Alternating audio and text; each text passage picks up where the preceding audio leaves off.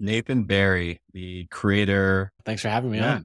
I was talking to a group of authors and book publishers and book industry insiders the other day. They were talking about how I have access to more creators in the book space, maybe than anyone else. I think that's true, just from who uses ConvertKit. Well, that's why I invited you. I figured the person who is the center node to all these creators must have a lot of insight as to what's working for building audiences and what's working for monetizing those audiences, i.e. building creator-led businesses. Are you down? Let's do it. Across the entire creator economy, let's distill it down to what is actually working. For a lot of folks, it's very overwhelming to go out there and create content and put yourself out there, either for yourself or as a brand. And then there's 100 ways to monetize. Do I build courses? Do I build coaching? Do I build a SaaS product? Do I build an agency? Let's start off by who comes top of mind in terms of audience building, who's done a really good job. Non-obvious. Non-obvious. Oh man. The hard thing is if you do audience building really well, you become obvious, right? By definition, people that you've had on before, like Nick Huber and others, have done audience building really well. Someone who I think is really interesting right now is Sieva Kaczynski, who runs Enduring Ventures. There's this creator capitalist model that you see happen with people who are building funds and buying companies and all of that. And Sieva has this fund where they've raised a good amount of capital and bought good cash flowing businesses. He has learned that if he has an audience, he gets access to a whole lot of deal flow, both for businesses to buy and also more fundraising, more capital to use to buy more businesses. I don't know how much he's talked about it publicly, but from him and I talking, he's built a pretty massive newsletter. On one scale, he's not the next James Clear, but I think he's up over 30,000 subscribers from turning around a newsletter pretty quickly on a niche topic. I think what he's done is really interesting. The other thing is that audience is very, very high value.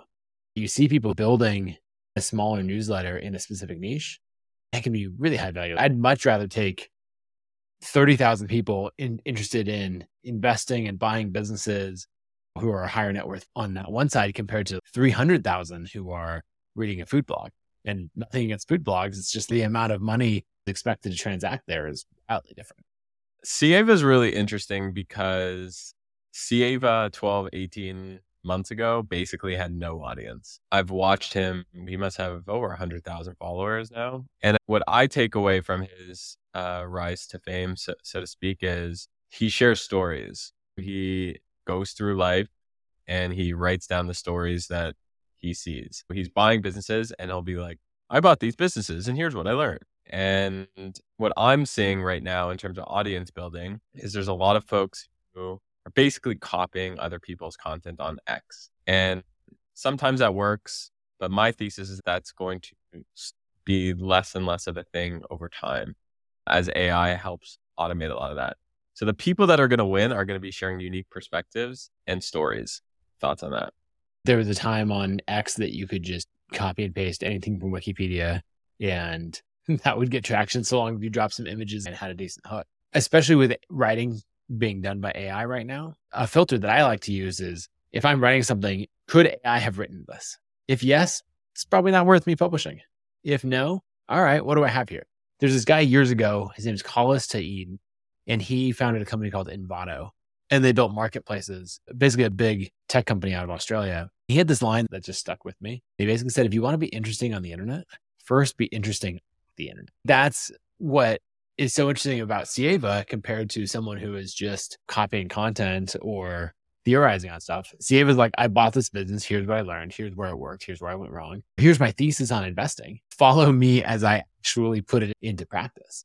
The best content comes from a story only you can tell, the unique point of view you have. Someone else that I love to follow is Dan Runcie, who runs a blog called Trapital. He has this inside look into the music business. His newsletter is read by a lot of top music executives, and that's who he's writing to. He's giving them the inside information, right? Because the head of A&R at some record label, they still read content online just like the rest of us. Dan is like, hey, I'm going to write just for them and get those people on my list. He has such a unique perspective because of his background in the music industry. He's writing content similar to Sieva that I don't think many other people can write. These are behind the scenes conversations. And so if you actually come out and say, here's how the real world works, here's what I'm learning from it, and let people in on that conversation, I think it's super fun. and you end up with great growth. A lot of people don't double down on content because they say, well, I don't have anything interesting to share. It's interesting because a lot of those people, when you're like, hey, tell me about what you did today. And it's like, oh, I met this person who's super interesting. Basically everyone is interesting. If you're on this planet and you're breathing, you're interesting. What do you say to those people who might not be Nick Huber, Sahil Bloom, Sieva level, who are interesting in the traditional sense? What do you say to the untraditional people? Well, I disagree with your premise that everyone is interesting. I think most people are actually not interesting because they don't know like the fundamentals of a good story. I was talking to the editor at a major publication. We were talking about fiction. You write the entire book and then you shop it. Unless you have a track record, you don't shop the book until it's done. So I was talking to my friend, like, wait, so you're just getting entire manuscripts dropped on your desk nonstop. Are you reading all these books to find out if they're worth publishing? He's like, no, you don't have to read the entire book. I only need to do two things.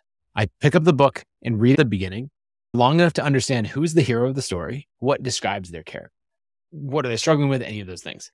And then I go to the end and I read enough to understand, are they the same person as they were at the beginning? And if they were the same, I just put the book down, like just toss it. There's no point. I know that the middle, they did not go on a journey that changed them in any way. And so it's not a story worth reading. But if I can read the end and understand like the hero of our story has undergone some fundamental change in who they are, what they're capable of, or anything else, then that points to like that the middle might be worth reading. And so if you apply that to life in general, I want to know, what journey are you on that is going to change you? And I think most people are on the journey of going to work and home again. And I'm happy for you if you're content with that. But that is not an interesting story. You are the hero of this journey. What is the journey? Who are you going to become on the other side of this? What transformation are you going through? A lot of people are going on these epic quests. Sieva is going on this epic quest to build this multi-generational company. He's thinking about business entirely differently. He's constantly having to level himself up. He's going through this massive transformation and he's letting us follow, which is amazing. If someone's saying, okay, I want to be interesting on the internet. I want to be followed on the internet. So I have to be interesting. Well, the best way to be interesting on the internet is to be going on a quest that is going to change you and that is worth following. If you look back to the early days of ConvertKit, when I started, I've live blogged the entire process of ConvertKit for the last 10 years. The very first post was me planting a flag. I didn't know what I was doing at the time, but I basically planted a flag and said, this is the journey that I'm going on. I'm going to build a SaaS company to $5,000 a month in recurring revenue in 6 months with only $5,000 of my own money. And I called it the Web App Challenge. That is what ultimately became ConvertKit. I didn't hit any of my goals. Like it took way longer to take off than expected. But a bunch of people came in who said, this is a journey worth following. And I will give you help and advice along the way because you seem to actually be going somewhere. And so I just encourage more people building an audience, get very, very clear on the journey and then invite people along. My take is there's two types of potential creators. One is just a non-B2B creator. You're just a person who has a life. And to me, by being on this planet, you have interesting things happen to you, no matter who you are. For example, you witnessed 9/11 or felt what 9/11 was, and you process what that is. The issue is most people are not interesting storytellers, to your point. They don't know how to contextualize these things that happen in life. Even if it's as mundane as I'm really into Pokemon cards, they don't know how to put it into a story, which is, let me tell you about the time where I broke a pack of 1999 Pokemon cards and I got a Charizard. I think everyone should be studying how to be a great storyteller. Then on the B2B side, because we're talking about Sievas and Nick Hubers and stuff like that, I think the prompt for people is two things. How do you become interesting, number one? And then how do you become an interesting storyteller, number two? Also realizing your first point that there's not that big of a difference between the people we perceive as interesting and the ones we perceive as not interesting. If I'm a designer working at a software startup, I go to work, I come home, I do my thing. That is not really interesting. But if I give a quest in there, trying to level up my skills because I want to be a creative director, now I'm going out and I'm interviewing people and I'm learning and I'm teaching the skills that I learned last week. It's a very small difference between showing up and doing my job and having a clear goal and getting to that point. Or pick a company. Let's say I want to get a job at Apple. I can go through that in a very boring way, moving through things gradually. Or I could tell a story of, I want to work at Apple one day, and here's everything I'm doing. Here's how I'm learning, the connections I'm building, all of that to be someone that Apple would be excited to hire. Who knows if that would actually work out? But I know for a fact, the more you can be clear on a goal and relentlessly pursue it, the more interesting it is. The other thing I think you can do is focus on being a great storyteller in the mundane. Take those mundane things. And this is something that I don't think that I'm particularly good at. You follow someone's story, like some random post on a blog or a newsletter, and you're like, wow, that was really powerful and special. There's actually not that much to a story, right? It was just someone's interaction at a park that day, but they told it in a certain way. How compelling is the journey that you are going on? And how compelling are you at packaging and storytelling? Someone who is the best at both, they're going to have a much easier time building an audience. But you could be mediocre at storytelling and have a compelling journey, or you could have a mediocre journey and be compelling at storytelling. And either one of those will work as well.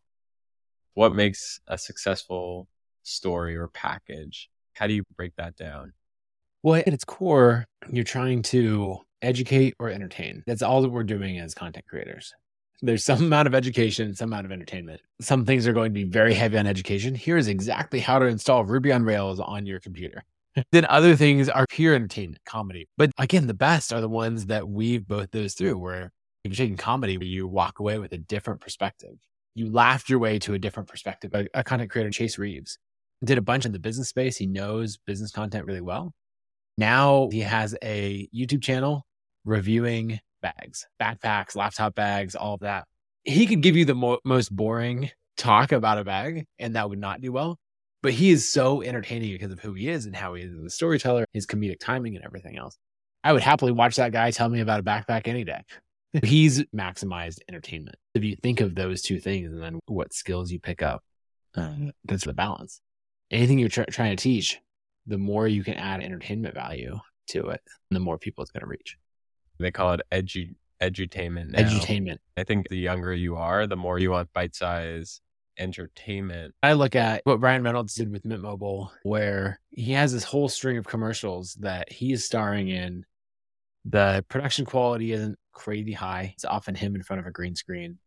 There's one where they're talking about family plans and he's got his sister-in-law involved. There's some good comedy in all of that.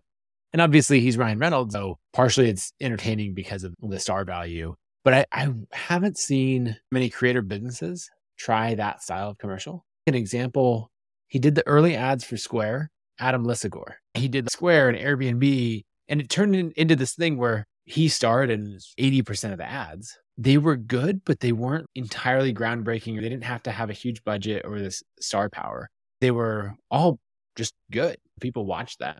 I often wonder if we could do a series of creator style commercials like that. I haven't figured out how it would work, but I want to see more brands that have done that because I feel like it's approachable. It's approachable, but also platforms are prioritizing video. So creators, brands, or products are going to want to create more video. And the type of video people want is entertainment plus like shot on an iPhone. Did you see the other day, there was the Apple event, and at the end of the Apple event, which is supposed to be this super high produced event that costs millions of dollars to create, it said shot on an iPhone 15. Yeah, they had the behind the scenes content showing how they actually shot it. And it's fascinating. There's almost a cool factor to be like, I did this with the device that anybody has. It used to be cool to say, oh, I had this red camera or whatever the equivalent is in your industry, the absolute best, and it's polished and perfect. Now it's cool to be like, I didn't do that. I did it this other way. We all have access to the same tools, and I use them to produce something remarkable. Whereas you're over here complaining about, I could create something great if only I had access to these other tools or budgets or something else that I don't have. Did you see Sean Puri's application to the All In podcast? I did see it. This is a perfect example. It has well over 1 million views. He basically shot it himself, edited it on iMovie. It's his job application to work at the All In podcast. It's basically a 2-minute clip, kind of making fun of Jason Calacanis, Chamath, David Sachs, Friedberg, little punches at those people. At the end, he's like, this isn't a real job application. And it says at Sean BP. He just controls the narrative from that. So powerful. Probably took him a couple hours. I think we'll see more of that. What are some brands that in the creator space, either individual creators or companies that you think would do a good job with this style of content? I actually think that everyone should be creating content like this. If you create content and you want it to spread and build affinity, then video is the best possible way to do it. Mhm. And I hate saying that because I hate being on video, because on video, I'm like, how do I look? Did I say something wrong? Versus I can just go on Yep. Twitter and from the hip, just write a one-liner, press tweet, not think about it. So much easier for me. I was thinking as you were talking about the shoot from the hip type thing, how you would build the habit or a flywheel to produce content at a consistent basis. Like if you wanted to get good at comedy, I'm trying to think about how you would, because you have to practice. Totally. I guess if you forced yourself every single day, you're like, I'm going to try to write a funny little 30-second vignette about this ConvertKit feature. It's like any other skill. If I'm complaining like, oh, I don't know how to make a ConvertKit feature release video funny. Well, of course not. You've never done it before. But if you do it every single day for 90 days in a row, I bet some of them would actually be entertaining and you would get better at figuring out what works. People like Sean Puri, he's a student of comedy. Right. The guy loves comedy. I think he might even want to be a comedian when he quote unquote grows up, and he's amazing at it. So for him to go and create that video, for him, that was probably shooting from the hip. For someone like me or maybe you, that is a bit more of a high barrier. So the question becomes, how do you get normal people like us to the level of Sean? Is there a way to accelerate that learning? This is a little different, but in the realm of public speaking, that's a place that comedy matters a lot. You're finding this balance between education and entertainment. There's a guy named David Nihil. He's an Irish guy, lives in the Bay Area, who hated public speaking, forced himself to get into stand-up comedy in order to overcome his fear of it. And now he's quite a good comedian. If you look up his videos, he's done really well. But he did something that's a really interesting service. One of his agencies that I think is just fascinating. He said, when I sit in an audience and I'm watching like a conference talk, I hear a story because everyone knows when you give a conference talk, you tell stories, your voice changes when you're telling the story. You'll see the audience start to lean in. They're like, blah, blah, blah, boring thing. Oh, he's telling a story. Then they lean in and pay attention. David notices the audience do that. He's like, as a comedian, I can see where the joke is going. And the speaker totally fails to land the joke. He's like, there was a great joke there. You could have done this punchline. So what he did is he got a bunch of his comedy friends together and said, we're going to make an agency where we will punch up your business talks. You bring a talk that you've already done and we will write it no more than 5%. And we will make your talk fun. And we will measure laughs per minute throughout your talk. I'll give you an example. David watched one of my talks and he's like, okay, here's how to make it funnier. I was talking about the difference between when you're selling online versus selling in person and how if you sell online, you don't get feedback.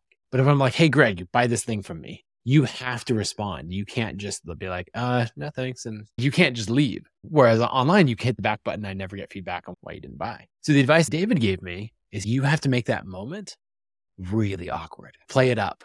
Mime that you're talking to the person in the audience. So, hey, will you buy this thing?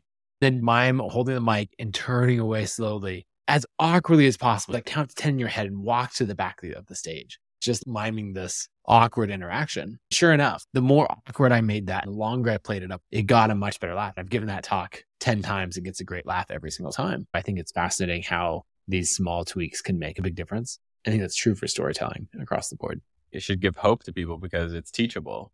You learned, you basically had it before and after. One of my favorite followers on X is Nikita Beer. Whenever I see his tweet, I'm always laughing. It's just so good. 3 different layers. You read it and you're like, oh, like that's funny. And then you like realize that it's actually a reply as well to this other thing that's happening in the narrative. And it's making fun of this other group entirely. And then you're just dying. It's cool because you can actually follow his account and be entertained and learn about consumer social apps and consumer behavior. So it's not all jokes and memes, that sort of thing. Both him and Sean Puri are people I look up to in terms of how do you inject comedy into your stories. I think storytelling in terms of Cieva style works in terms of building audience, and Nikita style, Sean Puri, comedy and punchiness also works. If you can blend the two and then really realize these are all skills that can be learned. Like we wouldn't expect to sit down at the piano and be able to play something amazing if we've never played piano before. So you're like, oh, I wrote this story and it's terrible. Well, yeah, if you don't know how to write and you haven't studied that, then of course it's going to be bad. Deliberately go and learn those skills. The second thing is you can also hire people. I'm trying to do a talk and I go out and hire a speaking coach, whether it's someone like David Nihill, who's focused on comedy, or someone else like Mike Pacquione, who is focused on the overall talk. He'll give me things. It's not going to be funny in the moment, but I gave a talk at Craft and Commerce, my conference, talking about flywheels. I have these visuals, I'm explaining it and all of this. And then transition to the next thing. He's like, oh, that transition is weak. Just play it up and be like, that's what we call a metaphor. It gave just this little bit and it got a laugh from the audience every time. A professional will come and be like, here's the joke. They'll make those tweaks. And so in any of your content, deliberately learn and then go out and get the outside opinions to punch it up. And it probably costs a lot less than you think, because comedians a lot of the time aren't making millions of dollars a year. I have a few comedian friends. They're some of my smartest friends, smarter than some of my tech friends, because they're just so quick, so witty. They have this amazing ability to see the audience and they're able to predict what's going to happen next. As a content creator, that's what we need. We need to be able to craft messages and content that is able to anticipate the needs of people, understand where their eyes are going to gloss over and where we need to insert a joke. Sometimes these valuable skills are not well-paid skills. Writing has been a terribly paid skill. If you were to go get an English degree or something at university, it'd be like, cool, hope you enjoy working at Starbucks, right? That would be the joke. And comedy, the same thing. Like, okay, how are you actually going to make money? And now we're finding online, those are insanely valuable skills when applied correctly. If you came in and told me, hey, I started doing this and 2 years later, I'm making $250,000 a year with my audience of 50,000 people that I built, I'd be like, yeah, naturally. Like that makes sense, But in these other circles, people would be like, wait, what? How are you as a writer making $250,000 a year? And it's just because comedy, writing, teaching, all of these things are so valuable at capturing attention. And then you can drive that attention to whatever you want and you get leverage in a really interesting way. The writer piece is really interesting. You used to get paid $50,000 to write, and now the greatest writers, the Sahil Blooms and the Nick Hubers, are getting paid $5 million a year to write. Think about it. Like writers, comedians, school teachers. That is not a well-paid job. You have all of these school teachers who end up leaving and either teaching their field online or providing resources for other school teachers. They bring in these elements of online business and audience. And then turns out that is a wildly profitable job. I know a school teacher who makes almost $1 million a year teaching school teachers how to manage their classroom, how to show up effectively, how to create lesson plans. And he actually still teaches part-time at the high school he originally taught at, because he's like, look, I still want to have this regular material and I love what I do. I just didn't want to make $60,000 a year anymore. And so now I'm doing the online thing. Got an audience of 100,000 people. I've got my email list dialed in and all of that. And I can do the thing that I love and get paid absurdly well for it. These previously undervalued skills are now insanely valuable.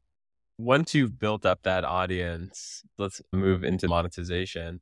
How do you think about coming up with business model ideas for creators and prioritizing the ones that make the most sense? You can end up in a place where there's so many opportunities that you could be paralyzed and not choose a good one or not choosing any at all. Probably the first thing is choose something, anything that works, and you'll iterate from there. A lot of people start with ads or a paid newsletter or an ebook. There's a bunch of skills that you have to learn in order to make money on the internet. How to write a headline, how to sell a product, how to create a landing page, process payments. If someone was like, wait, how do I process payments on the internet? If you're starting from scratch, that's a question you have to figure out and understand. Same if you were trying to set up an LLC, you'd be like, a registered agent. What is that? That sounds so official. But it's just a form. Like that's actually a really basic thing. I have an essay called The Ladders of Wealth Creation where I talk about the skills that you need to learn to move up and basically gain leverage with each ladder. I think it's important to be deliberate about the skills you're learning and where you're going to go from there. And then just expose yourself to a lot of different methods of monetization and look both in your industry and then across industries. When I was doing design full time, instead of going to like the CSS gallery websites, because that would result in me just creating the same stuff that everyone else was creating, I liked to go to other industries entirely and try to borrow from them. One of my favorites was actually fashion, and not like high-end fashion. Just looking at Banana Republic as they put out their fall collection. What colors are they using? What textures on the clothing tags? Any of those things. And I'd get great web design inspiration. I would shamelessly copy some of their color palettes or some of the font choices and bring it to an entirely different industry. It felt new and novel. It's the same thing when you're looking at pricing or monetization. Pay attention to how are people doing it in your niche, but then also go to an entirely different niche. So Huber can make plenty of money off of sponsorships and digital product sales and traditional things, but he's actually making the bulk of his money off of 2 agencies with Shepherd and his Ari Kostzeg, right? Sahil Bloom's doing the same thing. He's making the bulk of his money off of agencies, right? And then you get this whole range of people. Ryan Holiday makes an absurd amount of money selling coins that have Stoic phrases. I'm involved in this ghost town in California with Ryan Holiday and Brent Underwood and a few other people. That has layers of monetization to it. People visit, there's a YouTube channel. It makes like 50 grand a month in sponsorship revenue because the YouTube channel is so popular. There's merch. This ghost town has a fantastic revenue line, which all gets spent to run the ghost town because turns out it's expensive to do. But then if you go from there, there's actually TV and movie commercial or product commercial licensing and location fees here. And you take that brand, you could create Cerro Gordo whiskey or something else. There's often another business model that is much higher ROI that's possible, and you just have to branch out to see it. You need to ask yourself, where do I want to start? Once you have an audience, 100 ways you can skin the cat in terms of monetization. Do you want something that's low ticket or high ticket? You mentioned ads. You can just plug in ads to get going. Low ticket would be an example of an ebook or a course. High ticket or medium ticket might be a SaaS software subscription. High ticket might be something like a mastermind or high-end agency type thing. Second, what does this look like when it scales? For example, if I were going to start an agency doing logo design for high-end clients like Coca-Cola, what does this look like when it scales? Or if I'm Ryan Holiday, he's got a pretty sweet gig because he creates some coins and then he sells the coin. I think the mistake a lot of creators are making in terms of starting these agencies is scaling.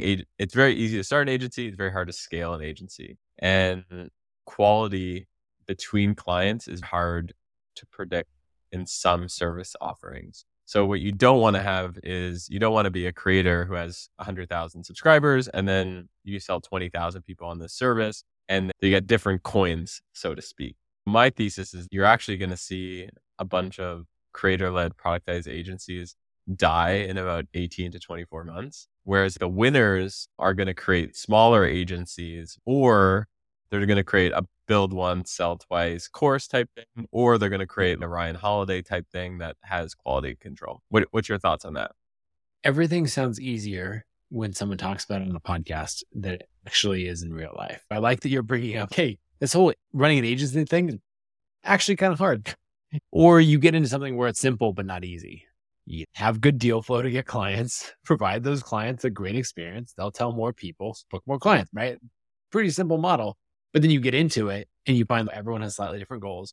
As much as you try to productize it, then you're having to fire clients who you hoped were a good fit, but ultimately aren't because they want something that's 20% different than what you're offering. Or you don't fire them and your agency gets spread so thin, trying to do all this custom work for everybody. Or for example, it's just natural growing pains. Your team is based in North America and you design a logo for someone in Tokyo. And what is amazing in American culture doesn't translate well to Japanese culture. You're going to see a lot of that. You're also going to see a lot of people who don't understand how to run agencies starting them because it's easy to start a business and it's really hard to run a business year 3 and beyond. That's when all the compounding starts to kick in.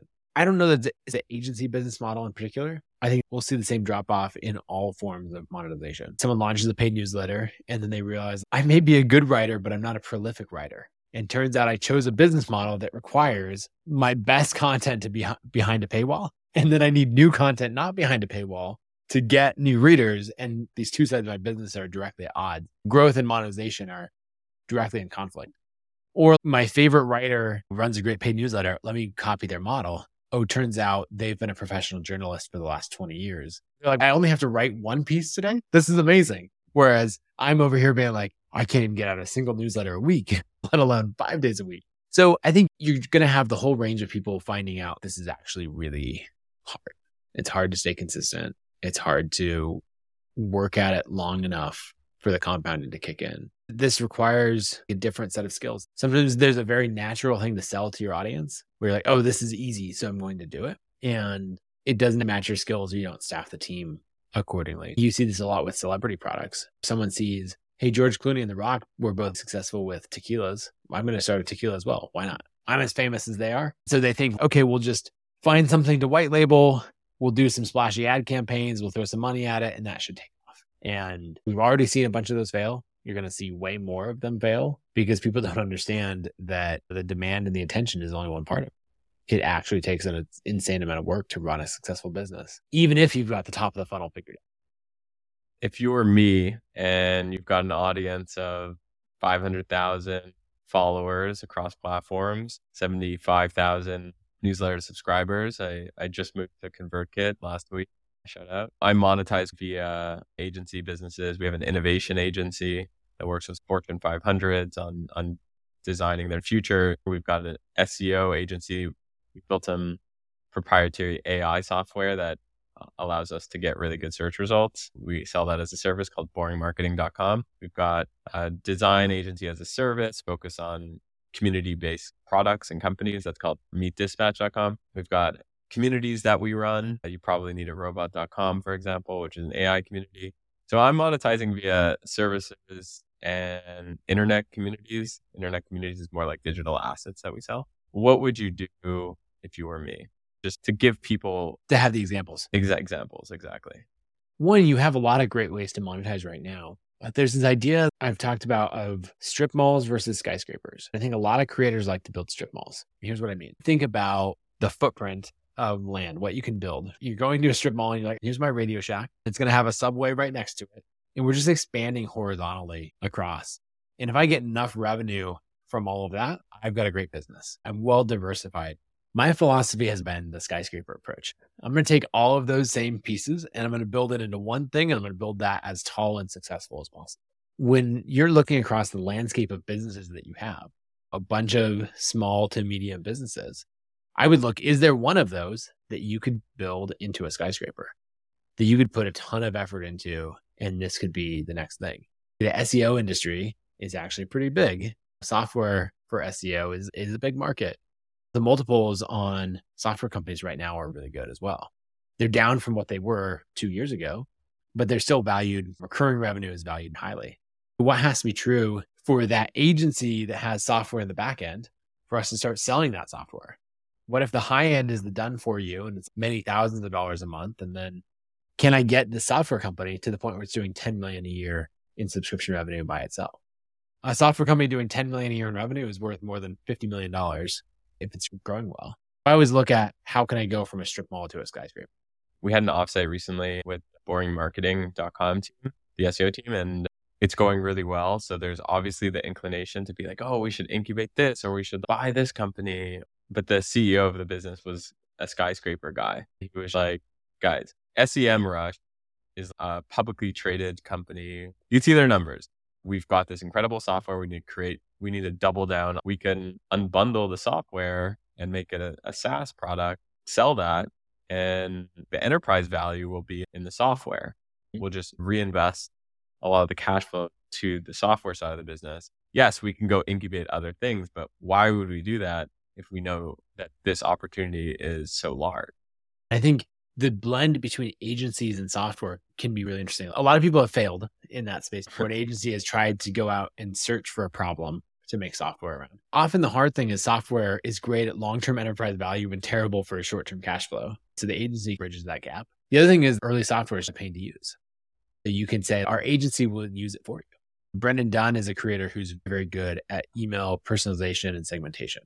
He has this product called Right Message, which I'm an investor in. He would get customers for the software. They wouldn't be successful and they'd cancel their account, which was not the fault of the software. It turns out people didn't want to do the work to set it up. He had people saying, we will pay you to do all of this for us. He's like, no, we run a software company, not an agency. In the last 6 months, he switched and said, okay, I started an agency. It's called Slice and Dice. It's all about segmentation, personalization. and we'll do all of it for you. We will use our software to do it because we have the best software platform for this. Now he's running these launches and building amazing funnels for all of these top creators. He's applying these principles. They're paying a bunch of money up front, and then they end up paying $250 to $500 a month for the software. He's basically ensuring every customer is the perfect user of the software, which no amount of onboarding and help tutorials will ever turn someone into the perfect user. But when you're like, all right, pay me and I will set it all up for you. Turns out that works pretty well. He's getting the cash flow to build out all the features that he wants. He's getting all these flagship customers saying, I'm getting these insane results. Here's how my funnel was converting before. And then Brennan and his team rebuilt it. And now it's getting results. It's a great case study. But I think the blend between software and agencies is really, really interesting if done well. This conversation was everything I dreamed of and more with the creator architect himself, Nathan Barry. I'm looking forward to using ConvertKit. I'm not being paid to say this. I'm a paying customer of ConvertKit. You're paying. I watched the episode that you did with Nick Huber where at the end, you guys were diving into Nick's ConvertKit account. You were riffing on messaging and all of that. Another book, like the power of content. You can throw something out there. Like, I don't know, ConvertKit should message things like this. And then you can get the ConvertKit marketing team to be like, interesting. You can incept ideas into people's minds by putting it out there. The interesting thing about that is I began that conversation in the Beehive camp. And I sort of was like, okay, show me where ConvertKit, did my research, played around with it, liked what I saw, and I changed my decision. ConvertKit made sense for me because I'm looking for segmentation and some landing page stuff. I'm excited to play around with it.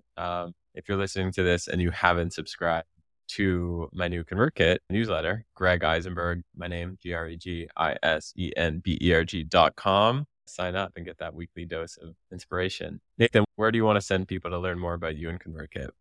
Just ConvertKit.com to check it out. It's free to use, up to 1,000 subscribers, and then goes from there. Also check out the Creator Network, just creatornetwork.com, which is the ConvertKit feature. That drives a ton of growth for people. And then my newsletter, just Nathan Barry, and Barry's BARRY.com. I write a newsletter every Tuesday about whatever I'm thinking about in the creator economy. As you now should. I'm going to describe myself as the architect of the creator economy. Is that too pretentious? No. I mean, it's, I called you it. Hey, you said it first. If you called yourself that, I think that would be a problem. But I do like that you still write a newsletter. It's like that teacher you're talking about who still teaches. He's still showing up in class. Yeah. I like that. That's cool. Hey, you got to use your own products. Right. ConvertKit's a big business. I like that. You could be on a beach somewhere writing newsletters. I love it. Thanks for having me on. This has been fun. Anytime.